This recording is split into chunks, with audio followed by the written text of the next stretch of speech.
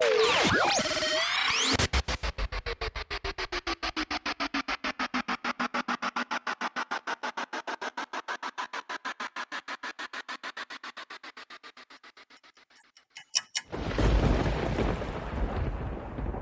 suddenly, a great tempest arose on the sea, so that the boat was covered with the waves. But he was asleep. Then his disciples came to him and awoke him.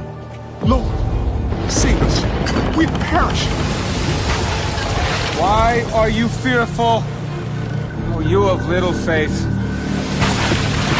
Then he arose and rebuked the winds and the sea. And there was a great calm. So the men marveled. Who can this be, that even the winds and the sea obey him?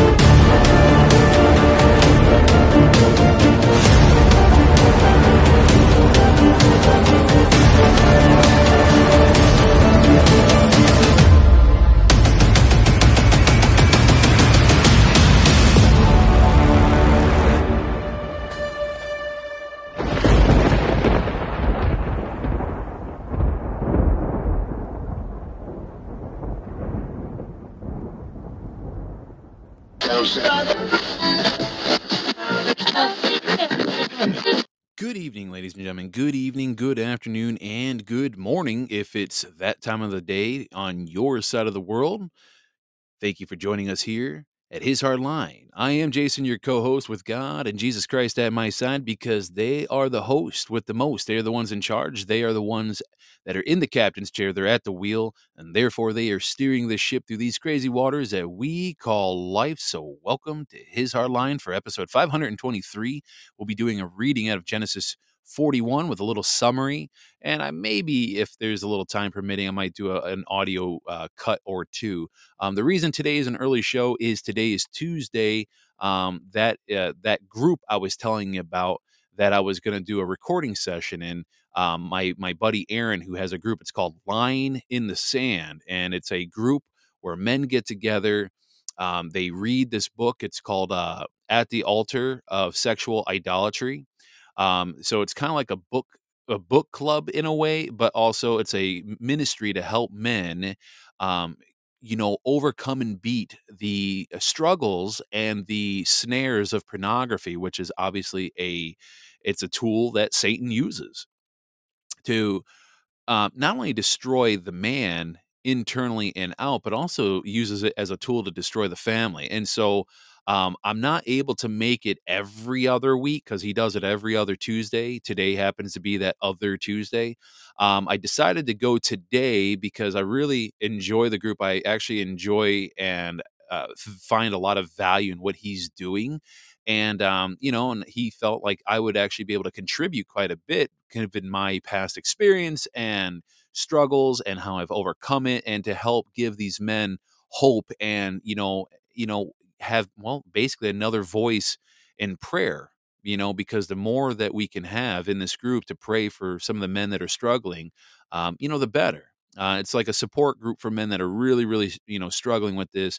And I just feel like I have a lot to contribute to some form of fashion here. And if nothing else, too, it is really good fellowship. So anyway, that's why I'm doing the show early today. So it is Tuesday, April 25th, 2023. I did not forget the date today, and we're going to do a little quick disclaimer real quick, and then we'll get right into the reading.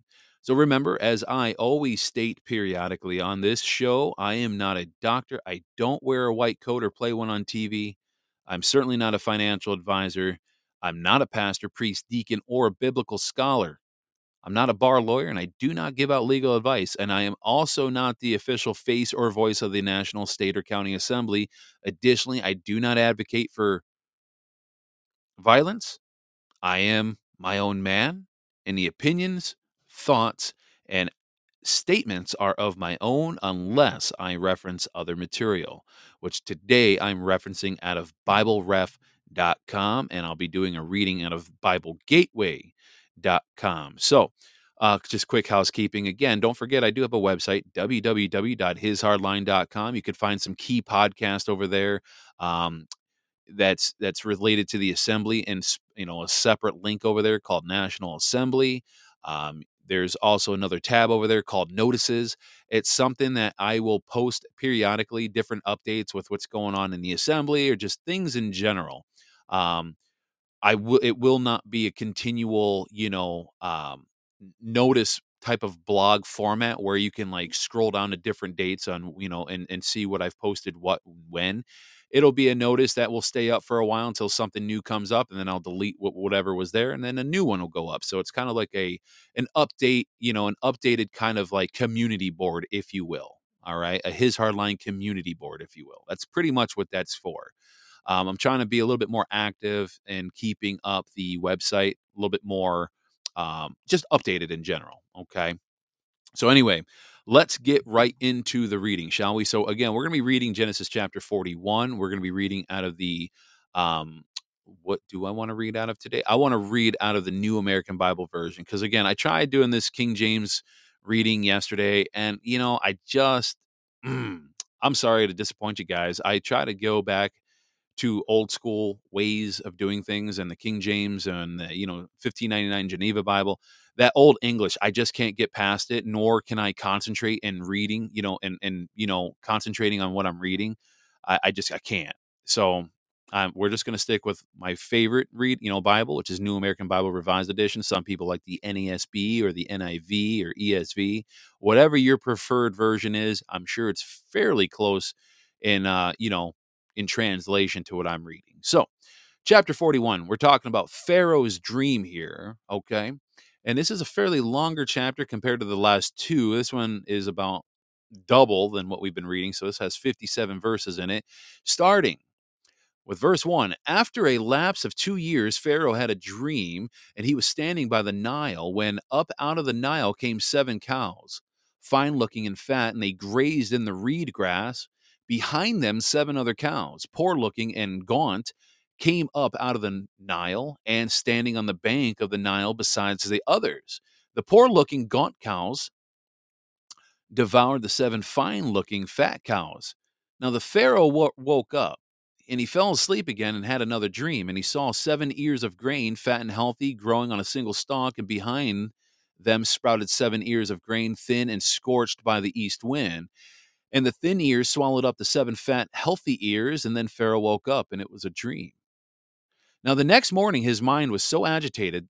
So Pharaoh had the magicians, all the magicians and the sages of Egypt summoned and recounted his dream to them, but there was no one to interpret it for him.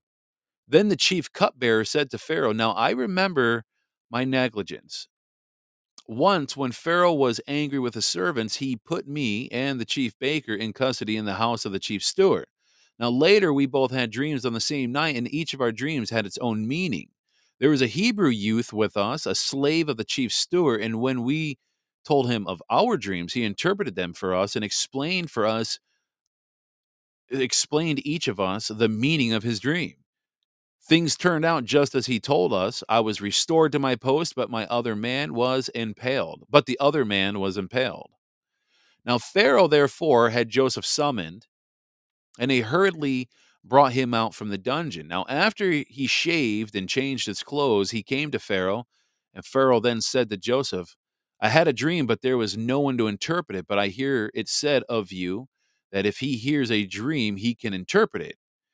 It is not I, Joseph replied to Pharaoh, but God who will respond for the well-being of Pharaoh. Then the Pharaoh said to Joseph, in my dream, I was standing on the bank of the Nile when up from the Nile came 7 cows, fat and well formed, and they grazed in the reed grass. Behind them came 7 other cows, scrawny and most ill formed and gaunt. Never have I seen such a bad specimens as these in all the land of Egypt. The gaunt bad cows devoured the first 7 fat cows, but when they had consumed them, no one could tell me, or no one could tell that they had done so because they looked so bad as before. And then I woke up. In another dream, I saw 7 ears of grain, full and healthy and growing on a single stalk, and behind them sprouted 7 ears of grain, shriveled and thin and scorched by the east wind. And the 7 thin ears swallowed up the 7 healthy ears, and I have spoken to the magicians, but there is no one to explain it to me. Now Joseph said to Pharaoh, Pharaoh's dreams have the same meaning. God has made known to Pharaoh what he is about to do. The 7 healthy cows are 7 years, and the 7 healthy ears are 7 years. The same in each dream. The 7 thin bad cows that came up after them are 7 years, and as the 7 thin ears scorched by the east wind, they are 7 years of famine. Now things are just as I told Pharaoh. God has revealed to Pharaoh what he is about to do. Now, 7 years of great abundance are now coming throughout the land of Egypt, but 7 years of famine will rise up after them when all the abundance will be forgotten in the land of Egypt. Now, when the famine is exhausted, the land, no trace of the abundance will be found in the land because of the famine that follows it, for it will be very severe. That Pharaoh had the same dream twice means that the matter has been confirmed by God in that God will soon bring it about. Therefore, let Pharaoh seek out a discerning and wise man and put him in charge of the land of Egypt. Now, let Pharaoh act and appoint overseers for the land to organize it during the 7 years of abundance. They should collect all the food of these coming good years, gathering the grain under Pharaoh's authority for food in the cities, and they should guard it. This food will serve as a reserve for the country against the 7 years of famine that will occur in the land of Egypt, so that the land may not perish in famine. Now, this advice pleased Pharaoh and all his servants. Could we find another like him? Pharaoh asked his servants, a man so endowed with the Spirit of God. So Pharaoh said to Joseph, since God has made all this known to you, there is no one as discerning and wise as you are. You shall be in charge of my household, and all my people will obey your command. Only in respect to the throne will I outrank you. Then Pharaoh said to Joseph, look, I put you in charge of the whole land of Egypt. With that, Pharaoh took off his signet ring and put it on Joseph's finger. He dressed him in robes of the fine linen and put a gold chain around his neck. And then he had him ride in his second chariot, and they shouted a brek before him. Thus was Joseph installed over the whole land of Egypt. I am Pharaoh, he told Joseph, but without your approval, no one shall lift a hand or foot in all the land of Egypt. Pharaoh also bestowed the name of Zephaniah Paneah on Joseph, and he gave him in marriage Asenath, the daughter of Potiphar, priest of the Heliopolis. And Joseph went out over the land of Egypt, and Joseph was 30 years old when he entered the service of Pharaoh, king of Egypt. Now, after Joseph left Pharaoh, he went throughout the land of Egypt, and during the 7 years of plenty, when the land produced abundant crops, he collected all the food of these years of plenty that the land of Egypt was enjoying and stored it in the cities, placing in each city the crops of the fields around it. Now, Joseph collected Joseph collected grain like the sands of the sea, so much that at last he stopped measuring it, for it was beyond measure. Before the famine years set in, Joseph became the father of 2 sons. Born to him was Asenath, daughter of Potiphar, priest of Heliopolis, and Joseph named his firstborn Manasseh, meaning, God has made me forget entirely my troubles and my father's house. And the second he named Ephraim, meaning, God has made me fruitful in the land of my affliction. Now, when the 7 years of abundance enjoyed by the land of Egypt came to an end, the 7 years of famine set in, just as Joseph had said. Now, although there was famine in all other countries, food was available throughout the land of Egypt. Now, when all the land of Egypt became hungry and the people cried to Pharaoh for food, Pharaoh said to the Egyptians, "Go to Joseph and do whatever he tells you." When the famine had spread throughout the land, Joseph opened all the cities that had grain and rationed it to the Egyptians. And since the famine had gripped the land of Egypt, indeed the whole world came to Egypt to Joseph to buy grain, for famine had gripped the whole world. And that is the reading of Genesis chapter 41, verses 1 through 57. So, man, I'll tell you what, sounds like Joseph knew exactly what was coming. So let's look at the summary here for chapter 41 from Bible Ref. Let's see exactly kind of what's been deciphered here. So after years, after years of being in prison, Joseph is finally restored as his circumstances are dramatically reversed. Now, prior to this, he had spent quite some time unjustly being jailed for something he didn't do. And of course, then he had been forgotten even by those that he helped.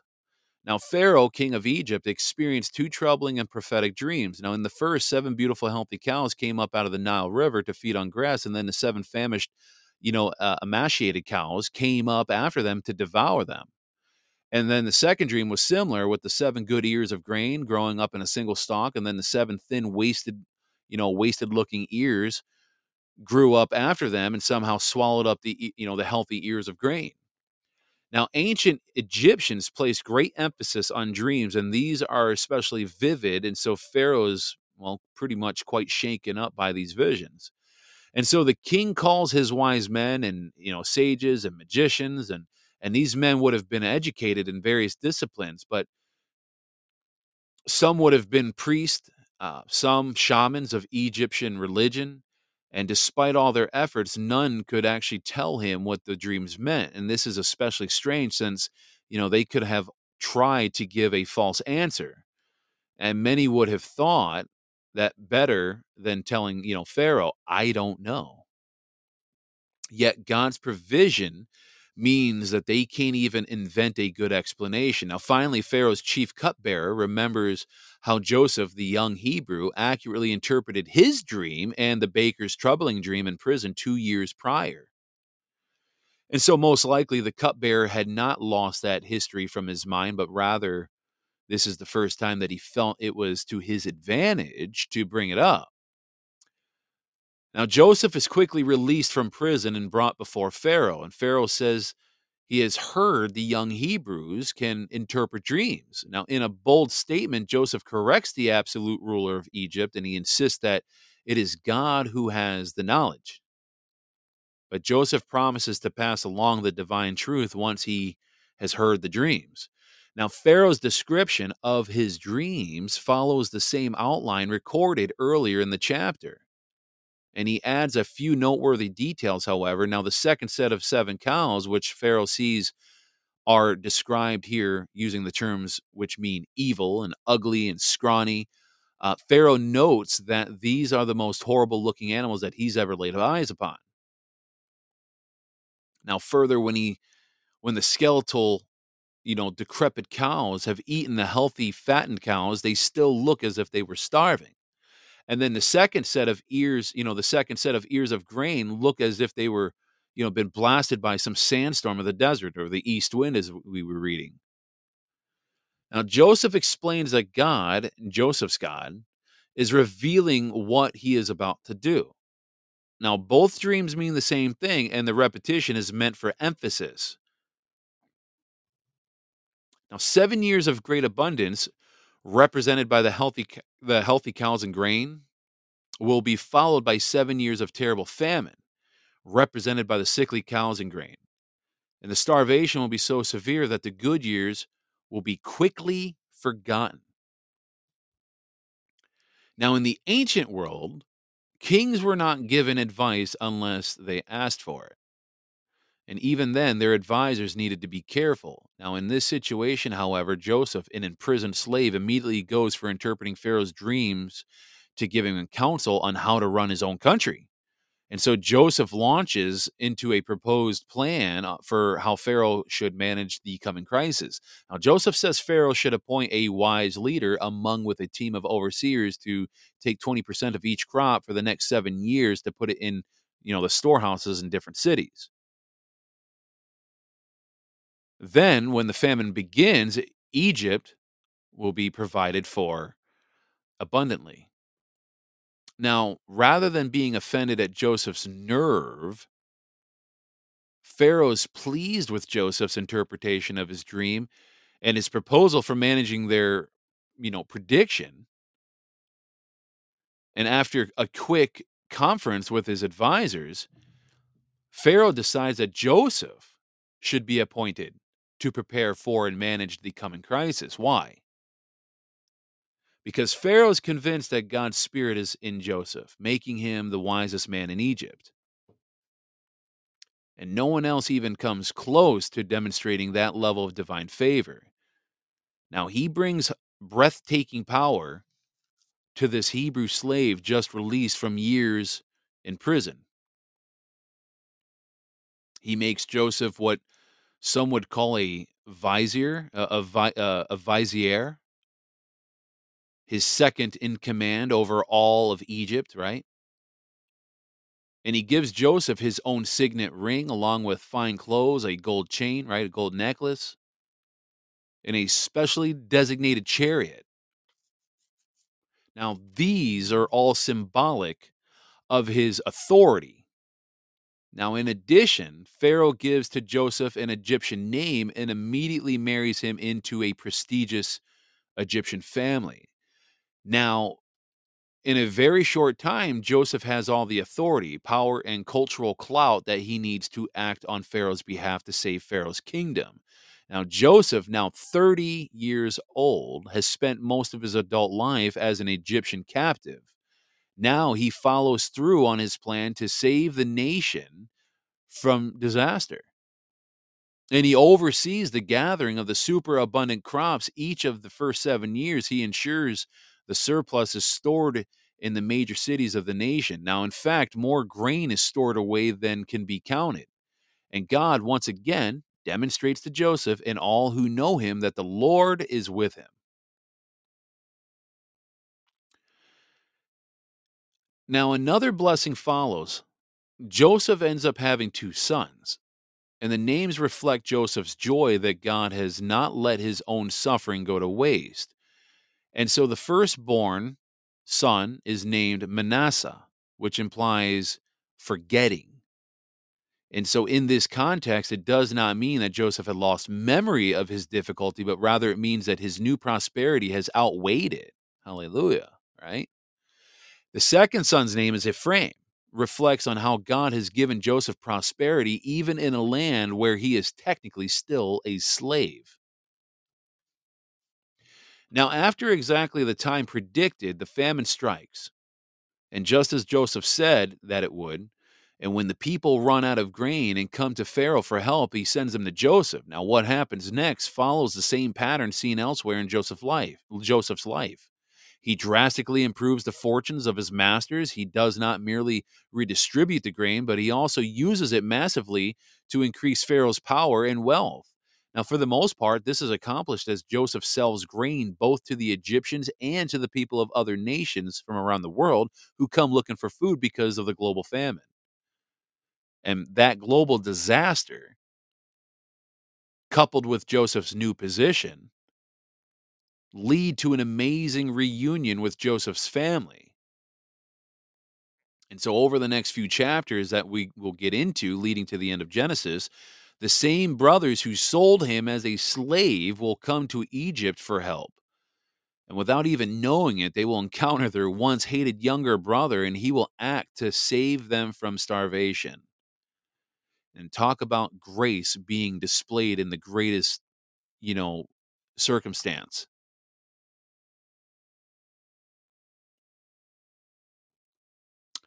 That's a great story, and I tell you, it's really one that's humbling too, because, you know, here you got Joseph who got sold off by his older siblings who absolutely couldn't stand him, thought he was, you know, they thought maybe he had a vision of himself of being better than them because of his dreams that he had, right? But it turns out that his dreams that he had when he was younger are soon to come true as well. That his siblings and his family are going to come to bow down to him, and not because humbled through all of this, right? Because all he's doing is interpreting what God is telling him, and he's not taking advantage of the situation and using it to, boister his own ego or pride or status or whatever. He's just simply following what God is telling him and instructing him, and he's trying to do what he can to help the people of the earth. That right there, ladies and gentlemen, is a true leader. That is a true leader. He's got all the social clout and all the wealth and all the power, obviously not equal to Pharaoh, but he's one step below Pharaoh. And he's got all this going for him. And he could very well, pretty much tell his family, go shove off when they come for food. But, again, because he's acting accordingly and righteously on behalf of God, he doesn't do that. What we're going to come to find out is he shows favor to his family and helps them out.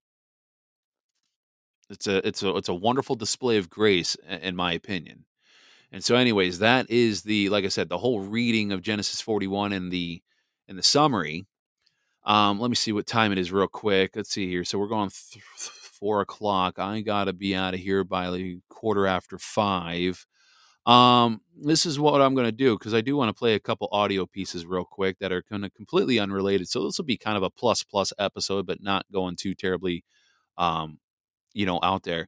But real quick, I do want to let you guys know. So, three things. I have not been able to get a hold of Mike Gill. I've sent him 2 emails now. I'm not going to keep crawling up his where to try to get him on the show. Enough of you have listened to him in other podcasts. It'd probably be just, a repeat of, what he said on like 40 other podcasts. For some reason, like I said, we had an email correspondence. I've had 12 emails collectively between him and I going back and forth. About 7 of them from me, 7 or 8, 5 or 4 from him. I was trying to get him in the middle of this week, but he either has a very packed mailbox or he's just not really wanting to come on the show. One of the two, I don't know. So I'm not holding my breath there. I'll maybe do one last Hail Mary email today, but after that, I'm just going to drop the whole thing. I'm not going to, I'm not pursuing somebody just to have them tell a story that's been told on 40 other podcasts. I just know he says that he wants the story viral. And yes, I may not be, a Joe Rogan or a Bards FM or an SGT or whatever, X22, but I figure, you know what? Another few hundred more people that this gets out to, great. So not a big deal. But what I will say is I'm going to have Josh Lehman with the Missouri General Assembly on at 7 p.m. Eastern Daylight Time next week, Monday. So we're going to have a different perspective on how he, elevator pitches people on the assembly, how we're going to ask him how he got involved with the assembly, what burned in his soul to want to, start stepping into action. And we're going to just kind of dig into that a little bit, right? And then obviously we'll probably dig into the history of the assembly. And, he's such a wealth of knowledge. He's been studying really, in depth like I have been. But it's good to just hear another perspective, right? So we're going to have him on. I also emailed Wisconsin Annie over there in the Wisconsin General Assembly, and I extended an invite to her and Brock, who were both on the Patriots with Grit podcast video stream. So I was thinking about having them on. I just got to respond to her. She responded saying that she, would be honored to be on and that they listen to the podcast for extended education. I want to have more solid people within the assembly, discussing not really what's going on in their assembly, but just, their own personal experiences and how they came about to getting actively involved and what their roles are and, maybe some of the struggles and successes that they're experiencing. Right. Um, and so I'm looking forward to having them on as well. Eventually, I'd like to have Oscar and Lisa from Georgia on as well. There's also another lady from the Kentucky General Assembly, Megan, who does energy healing work. It'd be really great to have her on, maybe discuss some things, related to that. There's a lot of talented and gifted people that God has gifted that's in the assembly. And I think it'd be really good to have these people on to discuss their I don't want to really say their expertise, but their skills and their education, their self-education, and some of these skills and gifts that God has bestowed upon them. So I think it'd be really cool. So yeah, next week Monday, May 1st, 7 p.m. Eastern Daylight Time, we will have Josh Lehman with the Missouri General Assembly. I think I'm going to call Darren maybe on my way to my meeting today. Give him a call up and just, because I've been meaning to call him. He's been, I haven't because I've been busy. But I think it'd be good for me to discuss on their platform how we need to raise up more voices, the importance of raising more voices up on behalf of the assembly. Because, you got His Hard Line, you got Power, Passion, Freedom with Lena, we got Kirk's Law Corner, you got Patriots with Grit. I know there's a couple assembly members out there in California that are looking at starting a podcast. I'm not sure exactly when that gets lifted off the ground, but they're looking at a studio right now to, I think, rent. I don't know what's going on there, but the point that I want to make on this maybe potential show with Patriots with Grit is, how we need to elevate more voices. Destry was just talking about this last night, how now that he's, after he gets past his healing with his, new teeth that he has, full uppers and lowers, he wants to start video casting. So that's going to be another outlet of education and, discussion of the assembly. People were asking, well, how do we, what's out there to help fill the void? Well, there's no void that we need to fill. What we need to do is basically be an echo chamber for truth.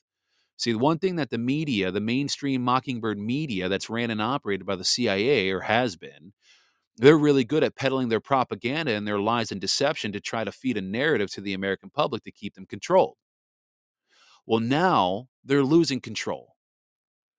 And the people that a lot of folks followed, like Tucker Carlson and Dan Bongino, and I hate to say it, Don Lemon, all right? I hate to say it. Yeah, Don Lemon may not be somebody you or I will listen to or follow, but truth be told, there's a lot of people on the left that do follow him, all right? The mainstream media is starting to lose their credibility. They're losing their power. They're losing their grips. They're losing their ratings. And quite frankly, their stocks are tanking. All right. We, the alternative media, is the new news. And so back to elevating voices that talk, first off, predominantly raise up the word of God. That's number one. Number two, we need to discuss the importance of family and how having a strong family is key to having a strong republic in America. And then three, we need to discuss how we not only restore this republic, but how we keep this republic and how we never lose it again, because we can never go back to what we've had. Never, ever can we ever go back to that again. And so we need more people who podcast, who do video streaming and audio streaming. We need more people in the alternative side to really push out this information and this education and just, again, be an echo chamber for truth without an agenda. The only agenda that we would have over here is just keep America prosperous and abundant and sovereign and free. That's it. With God at the top of that throne. That's our only agenda. That's it. Now, this is something that my wife sent me yesterday. This is really interesting, kind of on a health perspective of what to avoid. Talks about, this is a guy by the name of Dr. Daniel Pompa. He's on TikTok. So he's asking, are you feeding your children chicken fingers? You may want to watch this. So let's listen to what he says here. Let me load it up real quick. This is really interesting. Stop feeding your kid chicken fingers. I heard a conversation right here, and I didn't interrupt the conversation, but here's how it went. They were feeding their kids chicken fingers because they thought it was the healthy choice on the menu. You know what I think?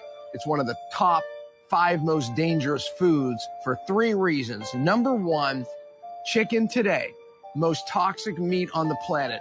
Get organic, free-range chicken, different story. But this stuff's loaded with antibiotics, steroids, chemicals. I just Googled an article because I thought maybe I should give it to them, talking about the carcinogens and the pathogens in chicken today. You shouldn't eat it. That's number 1. Number 2, it's deep fried in motor oil, basically. It stays in your body for up to 2 years. Yeah, don't eat deep fried food. But also, number 3, when it sludges up the kid's cells, and it causes massive dysfunction for months, if not years, and the stuff builds up in the body. Bad choice. They were better off eating the dessert. That's the truth. Third thing, is we get the glucose insulin spike anyway because it's deep fried and breading. 5 most dangerous foods. Please share this video. Parents just don't know. Chicken fingers. It seems healthy. It's not. It's poison. Don't feed it to your kids. Spread the word. Yeah, Niggers. that's pretty gross. That is pretty gross. Um, everything that and this is a doctor by the name of Dr. Daniel Pompa, Pompa, on TikTok. So if you're on TikTok, you can go look him up. I'm not on TikTok anymore, but if my wife sends me videos, I can pretty much view it on Safari. But it's not through the TikTok app. So I rely on her to, find these things that are maybe worthy of discussing that might be health related, right? But yeah, very, very gross, very, very disgusting. Here's another one, which I think is very interesting. I can't remember if she sent this to me or if I found this on Telegram, but talking about how the English language is a prison. This is very intriguing. I'm not exactly sure how true this is, but it doesn't surprise me because, the English language is really confusing, especially if you're trying to learn it as a foreigner, right? If you're like Spanish speaking naturally or, Chinese speaking, English language is actually a very hard language for a lot of people that are other languages to actually comprehend. Listen to this. Satan ruled the world, and he had a unified language. What language would everyone speak? That's right, English. Did you know that English is a Germanically derived, occult-influenced language? Why do you think our language is called spelling? Other languages do not derive their vocabulary words from witchcraft terms. The words in the English language were crafted by known occultists, like Sir Francis Bacon, whom you may not have heard of, but you probably heard of his secret writing group called the Spear Shakers, or should I say Shakespeare? Yeah, William Shakespeare was not a real person. And we know that because the writing styles in his different stories are drastically different. William Shakespeare is responsible for introducing 1,700 words into our vocabulary. William Shakespeare was not a real person. He was a group of individuals ran by Sir Francis Bacon, a known occultist, who had an agenda. He had an agenda to normalize witchcraft into our everyday speech. Speaking of normalizing things, what do you think Hollywood is? Hollywood is the wood that witches and wizards use to craft their wands and staves out of. It's a derivative of Hollywood. Yeah, Hollywood. It's an extension of witchcraft. And to this day, it continues to craft our language even further. The Hollywood viewing point is marked with a blood drop. Wow. And people still think it's a conspiracy. Yeah, that's interesting. That is very interesting. Yeah, Oscar was just putting right here in the chat a little bit of a kind of an example of that. He was saying parking on the driveway and driving on the parkway. Figure that one out. That's the kind of crap that I think this guy was alluding to. Very, very interesting, which is why if I'm thinking about it, I'm going to start posting definitions of different words that I think about. Today, I posted a few words. Let me read them to you. This is very interesting. Let me find them here. So the first one was, and there's a reason I picked this word because we were talking about custody about, of a trust or silver, which backs a trust. And a friend of mine here in the assembly was telling me, somebody should really look up that word custody. So I looked it up in the, Noah Webster's 1828 dictionary, and it says right here, custody. It's a noun. It's Latin, meaning a watchman or a keeper. It also says see chaste, chaste. First definition, though, it says a keeping, a guarding, care, watch, inspection, for keeping, preservation, or security. And then it continues to read, under the custody and charge of the sons of Merari shall be the boards of the tabernacle. And that is from Numbers chapter 3, verse 36. And then it also, the second definition right here is imprisonment, confinement, restraint of liberty. And third definition is defense from a foe, preservation, security. Now, that was one word. The next word that I put down on here was hostage. Now, don't ask me where I came up with these words. All right. I just started thinking of them. I heard it in my head. I was like, well, let's look this one up. Now, this is very interesting. Hostage. Again, from the 1828 Noah Webster's 1828 dictionary, it's a noun, a person delivered to an enemy or a hostile power. As now, this is what got me. Obviously, we all heard of hostage situations, right? We have an idea of what a hostage is, but I was curious of the official definition. So it continues to say, I'll just start from the top again. A person delivered to an enemy or hostile power as a pledge to secure the performance of the conditions of a treaty or stipulations of any kind, and on the performance of which the person is to be released. I just found that very interesting how they use the word treaty in there. And then the last word, and the reason I found that interesting is because, again, if you go back to 1213, right, the Treaty of Verona of 1213 AD, right, by the Vatican, which, the Pope laid claim to all the souls and land around the world. Again, holding us hostage. I find that very interesting. You see how words very much matter? I've gotten away from doing like word of the day, but I think I might kind of get back to maybe reading a word or two here and there as I think about it. Or maybe if you guys think of a word, you could put it in the chat and I'll look it up. Now, the third word was covenant. I was just curious what it said. I looked up covenant. Again, also a noun, meaning to come, a coming together, a meeting, or agreement of minds. Now, first definition, a mutual consent or agreement of two or more persons to do or to forbear some act or thing, a contract, a stipulation. A covenant is created by deed in writing, sealed and executed, or it may be implied in the contract. A definition 2, a writing containing the terms of agreement or contract between parties or the clause of agreement in a deed containing the covenant.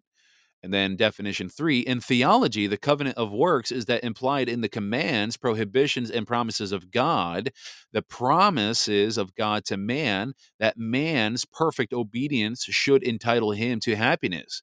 This do and live, that do and die. The covenant of redemption is the mutual agreement between the Father and Son respecting the redemption of sinners by Christ. Now, I don't have it up, but you know what? I'll pull it up anyway since Oscar put it here in the chat. He threw out the word fidelity. So let me type this in 1828 Webster's Dictionary real quick because these were screenshots I was reading. Let me just go to the website. And keep in mind with the website, just FYI, same thing with etymology online. You'll find something sometimes different depending on the word online versus what's in the actual hardcover of the book because they're trying to change history digitally online. All right, so fidelity, Fidelity, fidelity is what he put in the chat here. Let's look that up. Fidelity, a noun. First definition is 4 of them. First definition, faithfulness, careful and exact observance of duty or performance of obligations. We expect fidelity in a public minister, in an agent or trustee, in a domestic servant, in a friend. I love that. In an agent or trustee. That's a very important word people need to remember. A trustee shows fidelity to country. People need to remember that. Definition number 2, firm, adherence to a person or party with which one is united or to which one is bound, loyalty as the fidelity of subjects to their king or government, the fidelity of a tenant or a liege to his lord. Definition 3, observant of the marriage covenant as the fidelity of a wife or husband. And definition 4, honesty, veracity, adherence to truth as the fidelity of a witness. That was a good word. And so that's what we're going to do, I think, going forward, time permitting, of course. That varies from show to shows. We're going to kind of, we'll grab a couple words that are on people's minds and we'll look them up in the Noah Webster's 1828 dictionary. Because again, words matter, ladies and gentlemen. And based on what I just kind of heard there in that video with, the English language being kind of almost like a satanic control mechanism because of where it was derived from. I mean, it's no wonder how old English is probably. That's the reason why we go back to the Bible of the the 1599 Geneva Bible and the King James Bible, because again, it's old English, not this new translation, garbage out here. Again, yeah, it's easier to read, like my New American Bible Revised Edition compared to King James Version or the Geneva 1599. Um, and again, that all probably comes with practice, right, and repetition. But there's probably a reason why there's Old English and then there's this new garbage here called, the New English, right? So anyway, very interesting stuff. Well, I can't wait to get into further discussions and topics about these kind of things. But I think also, too, what I'm thinking about doing is as we continue to have more guests on the show from other assemblies, I'd like to have other perspectives, kind of have more educational discussions, more of a dialogue rather than me just talking to a mic, discussing the history of where we came from, starting all the way back from 1213, right? Maybe going over the compendium of America's history, but in a dialogue fashion, because as more and more people start discovering this podcast, I was discovering in yesterday's chat that people are new and they go to the national-assembly.net website, they read the material, but then they say, well, it's way over our head. So I think maybe what we need to do is start going back to basics on these shows, but having more dialogue type of discussions with other assembly members who have been studying, like Oscar, like Josh, like Bill from Missouri. Those three men are from the Missouri General Assembly. Like, Destry. I'd like to have Destry on here. I have to, compose a show on a Saturday so his schedule will line up with me, with mine. Um, People like Brock and Wisconsin Annie, they seem to be very well versed in what the history is and still learning. And as more people start sprouting up and start learning and doing the education thing, Lisa from Georgia, that's another one, right? And others. We need to start having discussions about the grand jury and our history and why we are assembling and what happened with General Douglas MacArthur with the Restore America plan and Operation Blue Book, right? Explaining what that's all about. Going back and kind of starting to bring up conversations and topics about the 2000-25 field training manual that was released by the War Department, right? That was released to the Army and what that is and what that means. We need to start getting back to the basics and discussing and having these topics of discussion for newcomers, right? And keep it simple so people don't feel overwhelmed and like this stuff is over their head. Okay. So let's get to a prayer and then we're going to close this out. So, Heavenly Father, we thank you so very much for yet another day of life and good health. And we say thank you for our families and for the gift of work and giving us the ability to earn a living so we can take care of our families as well as those around us that you call us to help and be generous to. We thank you for another beautiful day. If it's raining in a different part of the world for somebody, we thank you for that rain. No matter what the weather is, we know it's a blessing because it's all part of your perfect structure that you created here on earth, Father, and we appreciate it no matter what it is. Cold, heat, rain, sunshine, whatever. We are grateful for it all. And we thank you for companionship and friends, and we just ask that you continuously give us the courage and the strength to keep forging forward in this fight here on earth, and we will continuously work on your behalf. Just keep shining the light on the path that you need us to be on, and we will do our best to stay on path. And if we veer off path by accident, please shepherd us back on. Keep us on the straight and narrow. And we pray all of this in your Holy Son's name, Jesus Christ. Amen. Amen, ladies and gentlemen. So that is all I have for today. Remember, today's going to be a one-show podcast. Tomorrow, tomorrow's Wednesday. Tomorrow will be an earlier podcast. I'll start at like 6:30, and then I'm going to promptly end at like 7 because I'm going to be on that second education call that George is doing. So Tomorrow will also be a one podcast show, but it'll start at 6:30 tomorrow, not 3:30, but 6:30. Okay. All right, ladies and gentlemen. Remember, we're firm, we're steadfast, and we're uncompromising as hardliners, okay? We do not bow down to the enemy. We do not compromise with the enemy, and we do not negotiate with these demons. That's not what we do. We stand firm against them, we hold the line, and we keep shining the light for others so they can follow the path that we're on. God bless, ladies and gentlemen. We'll be back tomorrow. And suddenly a great tempest arose on the sea, so that the boat was covered with the waves. But he was asleep. Then his disciples came to him and awoke him. Lord, save us. We've perished. Why are you fearful? Oh, you of little faith. Then he arose and rebuked the winds and the sea. And there was a great calm. So the men marveled. Who can this be, that even the winds and the sea obey him?